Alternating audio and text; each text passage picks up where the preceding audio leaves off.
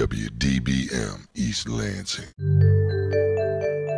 Welcome to the Sci-Files, an Impact 89 FM series focusing on student research here at Michigan State University. We're your co-hosts Chelsea Boudou and Daniel Puentes. It wasn't until I moved to Michigan that I realized that there were so many apple varieties. Did you know that there are apple varieties that have red or pink flesh instead of the typical white? Today we're here to talk to researcher Chris Gottschalk about his research on apples. Chris, why do you study apples and what do you study particularly about them? I think the major reason that brought me to apples is because it's a tree fruit that is very important to the Michigan economy. And honestly, I just love the way they taste. As far as my research goes, it's pretty diverse. I work in 4 different realms, the way I would refer to it. The first would be looking at the genetics of flowering. The second is looking at how we can use hormones to control flowering. And the third and fourth kind of tie together. And those are related to hard cider apple cultivar evaluations and red fleshed apple breeding. So I'm evaluating different apples for their use in hard cider under Michigan conditions. And then the fourth one is related to red fleshed apple breeding, which ties into the hard cider work because we can use it to create rosé ciders. It's nice to meet you, Chris. Like Chelsea was mentioning earlier, there's so many different types of apple varieties, and you had talked about how you're studying specifically the genetics of flowering in these apple trees. How diverse are the apples that you're working with, and why is it important to study the flowering of apple trees in the first place? I actually work on a really wide range. So I work on not only your common commercial cultivars like Honeycrisp or Gala, however you'd like to pronounce that. But I also work on a lot of wild species that are native to North America because they offer some unique genetics that we could potentially harness in the future to help control some of the flowering traits in apple that would be more productive and sustainable for our industry. So the basis of my flowering research is following 2 different, I would say, production limitations that we have. The first is called biennial bearing. It's where we have these fluctuations from year to year in the amount of flowers that are produced on a tree. That's controlled by the amount of fruit that is actually produced the year prior. And I'm trying to understand why fruit inhibits development, but actual floral initiation the previous season. And then the second aspect that I'm looking at is mostly the diversity in which bloom times occur in the spring. And a lot of that might be underlying not only some of our dormancy factors, so how trees react to the cold, especially over the winter period and into the spring, but actually looking to see if there's differences in the timing in which flowers are initiated and the pace of which they develop the year previous of when they bloom.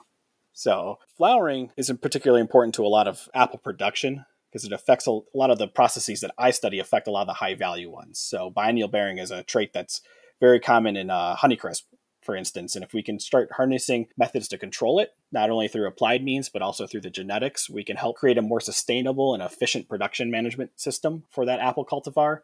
Hopefully, in the end, we'd help reduce the price of Honeycrisp, just because currently that's a very expensive apple if you've ever purchased it in a grocery store. So a lot of this work that I do has a high impact not only for apple producers, but also the consumer at the end. Recently this summer, around July, we spoke to Kathleen Rose, who's a researcher who studies cherry genetics. I recall that she had a whole field where they had different cherry trees and they were trying to understand the crosses between the trees because there were different types of cherries. And like you were saying, there are different types of apples. Do you have a field of apple trees where you study? And if you do, how well do you understand the genetics behind those trees? So I do have a field that I work in, and it's actually really close to Kathleen's. The basis of her lab is more looking at our breeding context, where my work is more looking at the genomics of it. So when I work in Honeycrisp, we already know the parents of Honeycrisp. That was recently found out. But what I primarily do is I look at how the genes within the apple tree are responding to a treatment. And we do this using genomic approaches. So looking at the entire genome and how it's responding to that treatment. So in that sense, we do understand the genetics that underlie Honeycrisp, but we don't know how those genetics are influencing flowering in terms of what I am particularly studying. Thanks for clarifying that difference between your work and Kathleen's research and how you're studying the entire genome of the apple while Kathleen was researching one specific gene in the cherries. Whenever you're collecting the samples from the apple trees, what is the best part of the apple to collect your sample from? Is it from the flesh itself, or are you taking it from the skin of the apple? So when I'm studying the genetics or the genomics of flowering, I'm going to be actually sampling what we call the apex. and that's the actively growing tip of a shoot or a branch. And that's actually where the flowers are going to be formed for the following season. So when I'm going out there and sampling that, I'm actually cutting off a mixture of tissue that comprises the whole apex structure. And then we take that back to the lab and we'll extract RNA from it. When I think of the word apex, I think of like a mathematic vocabulary word because the apex was like the tip of a polygon. After you've gathered your sample, how do you transport it back to the laboratory and then analyze it? So typically when we're assessing gene expression, I'm going to sample that apex in the field and freeze it in liquid nitrogen. That way we can kind of take a snapshot in time of how those genes are reacting to our treatment. Once we have that, we can then take it back to the laboratory and we can extract the RNA from that frozen tissue. And then we can subject that to RNA sequencing, which is just like DNA sequencing, where you're trying to understand the letter codes that are in sequence. But in this case, we're looking at the messenger molecule that's being sent from the genes to the ribosome, and which then get turned into proteins. It's really hard to fathom how it's possible to study entire genomic sequences all at once, but with the assistance of computers, it does make it easier, I could imagine. Whenever you're working with these genomic codes for the apples, how do you know which genes are involved with the expression of flowering within that entire genomic code, and how are you able to determine which ones they are? So we do this in a kind of a systematic approach, where we first look at what the literature has told us in model organisms, primarily like the small little mustard plant called a Arabidopsis. So that whole pathway that controls flowering in Arabidopsis is fairly well studied. So what we do is we look at all the genes that are involved in Arabidopsis, and then we look for ones that have conserved sequences or very conserved letter codes within Apple. That way we can try to say that they're very similar to one another and they most likely have some shared function potentially. And then we can start assessing how they're behaving in terms of their expression. And then we can see if that correlates with what we imagine the function being.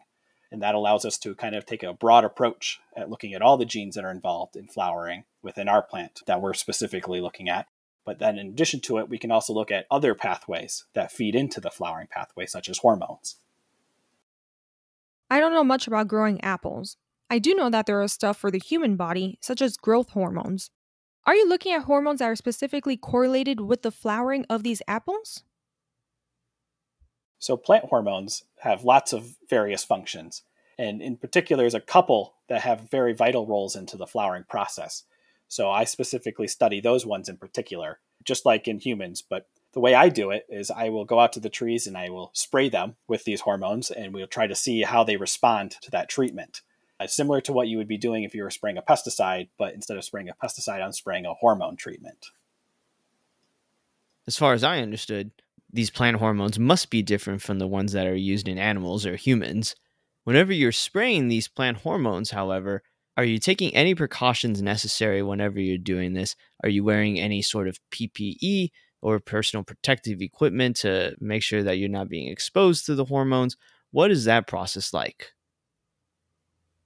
So most of the hormones that I study are commercially available to any apple grower, but they do require you wearing personal protection equipment, and that's typically listed on the label of that particular product.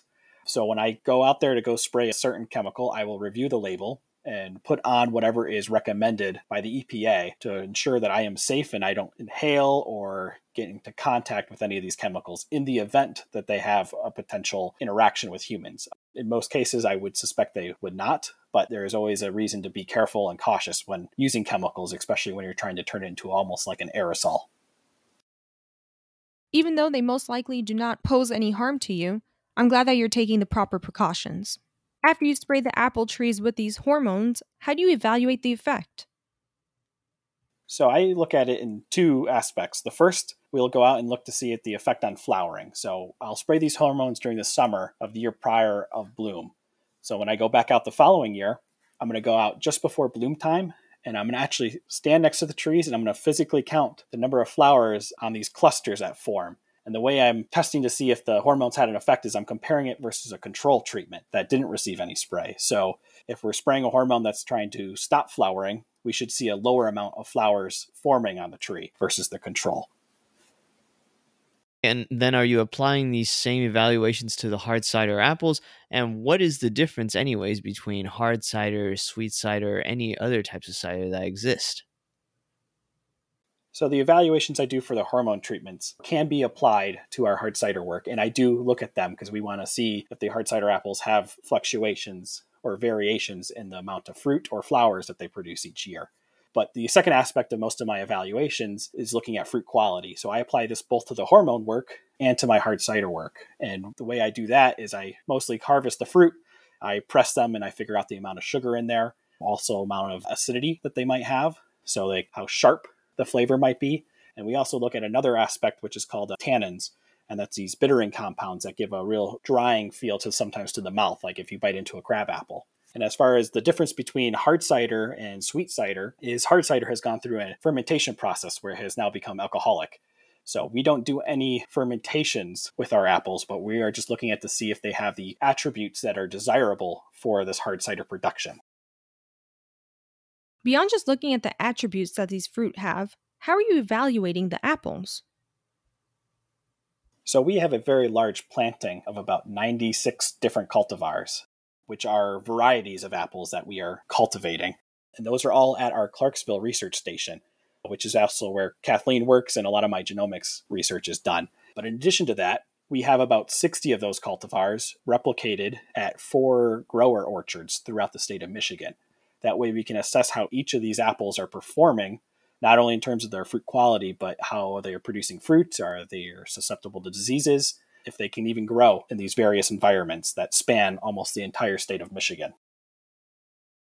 I think it's great that you're working with all of these other local growers to see what the effects are of the plant hormones on your different apples that you're testing with. But why is it important to work with these growers in the first place? Could you talk to us about what that relationship is between the researcher and the grower themselves, and how do they provide input into your research studies? Each of our growers I visit at least a couple times a year, in which I not only look at the trees that they have that I've provided them, but they also will be sending me fruit from these trees in the years to come, because we just planted these orchards a year ago, so they're still really young and not producing fruit. Beyond that, they're constantly in contact with me through email and phone. They're constantly letting me know if they see anything, such as if a cultivar perishes due to disease, they would let me know and I can record that. But the end goal of all of that work is to kind of boil down a giant collection of 60 cultivars in their case, down to a small number in which we could recommend all the other growers and producers of hard cider in our state to start growing if they choose to do so. That way they have an apple, or they have a set of cultivars that they know will perform very well within their conditions and within to their location that they might be working in. Earlier, you mentioned the red fleshed apples and rosé ciders. Usually, whenever I think of rosé, I think of wine, because I'm more of a wine drinker than a cider drinker. Can you explain to me the process of making rosé cider? Sure. So these apples are really unique in that not only is the flesh really dark red colored, but that means the juice that you press from these apples also very dark red. And when we ferment that, it creates a red or pink colored cider, which is all just from its own natural attributes. You're not having to add any other fruit to get that color in there, which is really unique in the sense that it's different than wine, in which wine you sometimes mix 2 different colored grapes together to get a rosé. This is all coming from a single apple. Now, as far as the color stability or the how we maintain that color, we have to sometimes add other attributes just to make sure that we can keep that color around through the whole fermentation process. So sometimes you can buy a cider that's a little bit more orange colored, but it's still considered a rosé. I never realized that that's how rosé ciders were made, actually. They're pretty good. I would say I lean more towards the drier cider, so I could enjoy a nice rosé cider. The past couple of years that Chelsea and I have lived here, actually, we've also had the opportunity to go out and check out different local cider orchards that exist here in the mid Michigan area. And whenever we go out there, it's always a really nice time, whether it's enjoying and sampling some of the new hard ciders that are being produced, or going apple picking and bringing home apples to make pies, for example. Throughout the time that you've been working on your work, what has been your most memorable experience in your research? My most memorable experience. Oh, this is a fun one.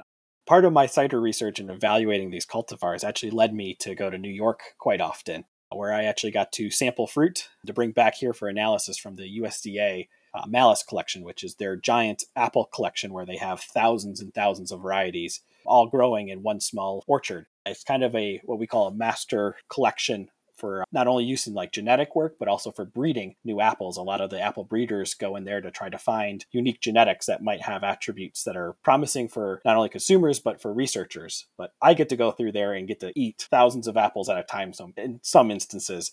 But I have to say, you don't want to eat that many. You usually just bite it and spit it out. I was really excited whenever you said that you get to try all of these apples, but then really confused when you said that you spit it out. Why would you spit out the apples? Well, you can imagine after trying a few hundred or 1,000 over a few days span, it can get pretty taxing on your palate to keep eating those apples. But in addition to it, apples contain a unique sugar that can upset your stomach. So if you drink a lot of sweet cider per se, you usually get fairly sick afterwards. So you don't want to eat that many apples in one sitting either. So what I do is I just take a bite, chew it up a little bit, get a little kind of a sampling of the flavor and aroma, and then I try to spit it back out. That's why I love doing these interviews. We always learn something that I've never even thought was even a thing before hearing about it whenever we talk about their research. Thanks for coming to talk to us about your work on apple genomics, Chris. We really do appreciate it. Well, thank you for having me. The Sci-Files is hosted by Chelsea Abudu and Daniel Puentes on Impact 89 FM. Thank you to our news director, Taylor Halterman, program director, Amber Konutsky, station manager, Joe Dandrin, and general manager, Jeremy Whiting. The Sci-Files can be found online on scifiles.org and on your favorite podcast directory. If you're an MSU student and want to be featured on Sci-Files, or if you have any questions, you can contact us at scifiles@impact89fm.org.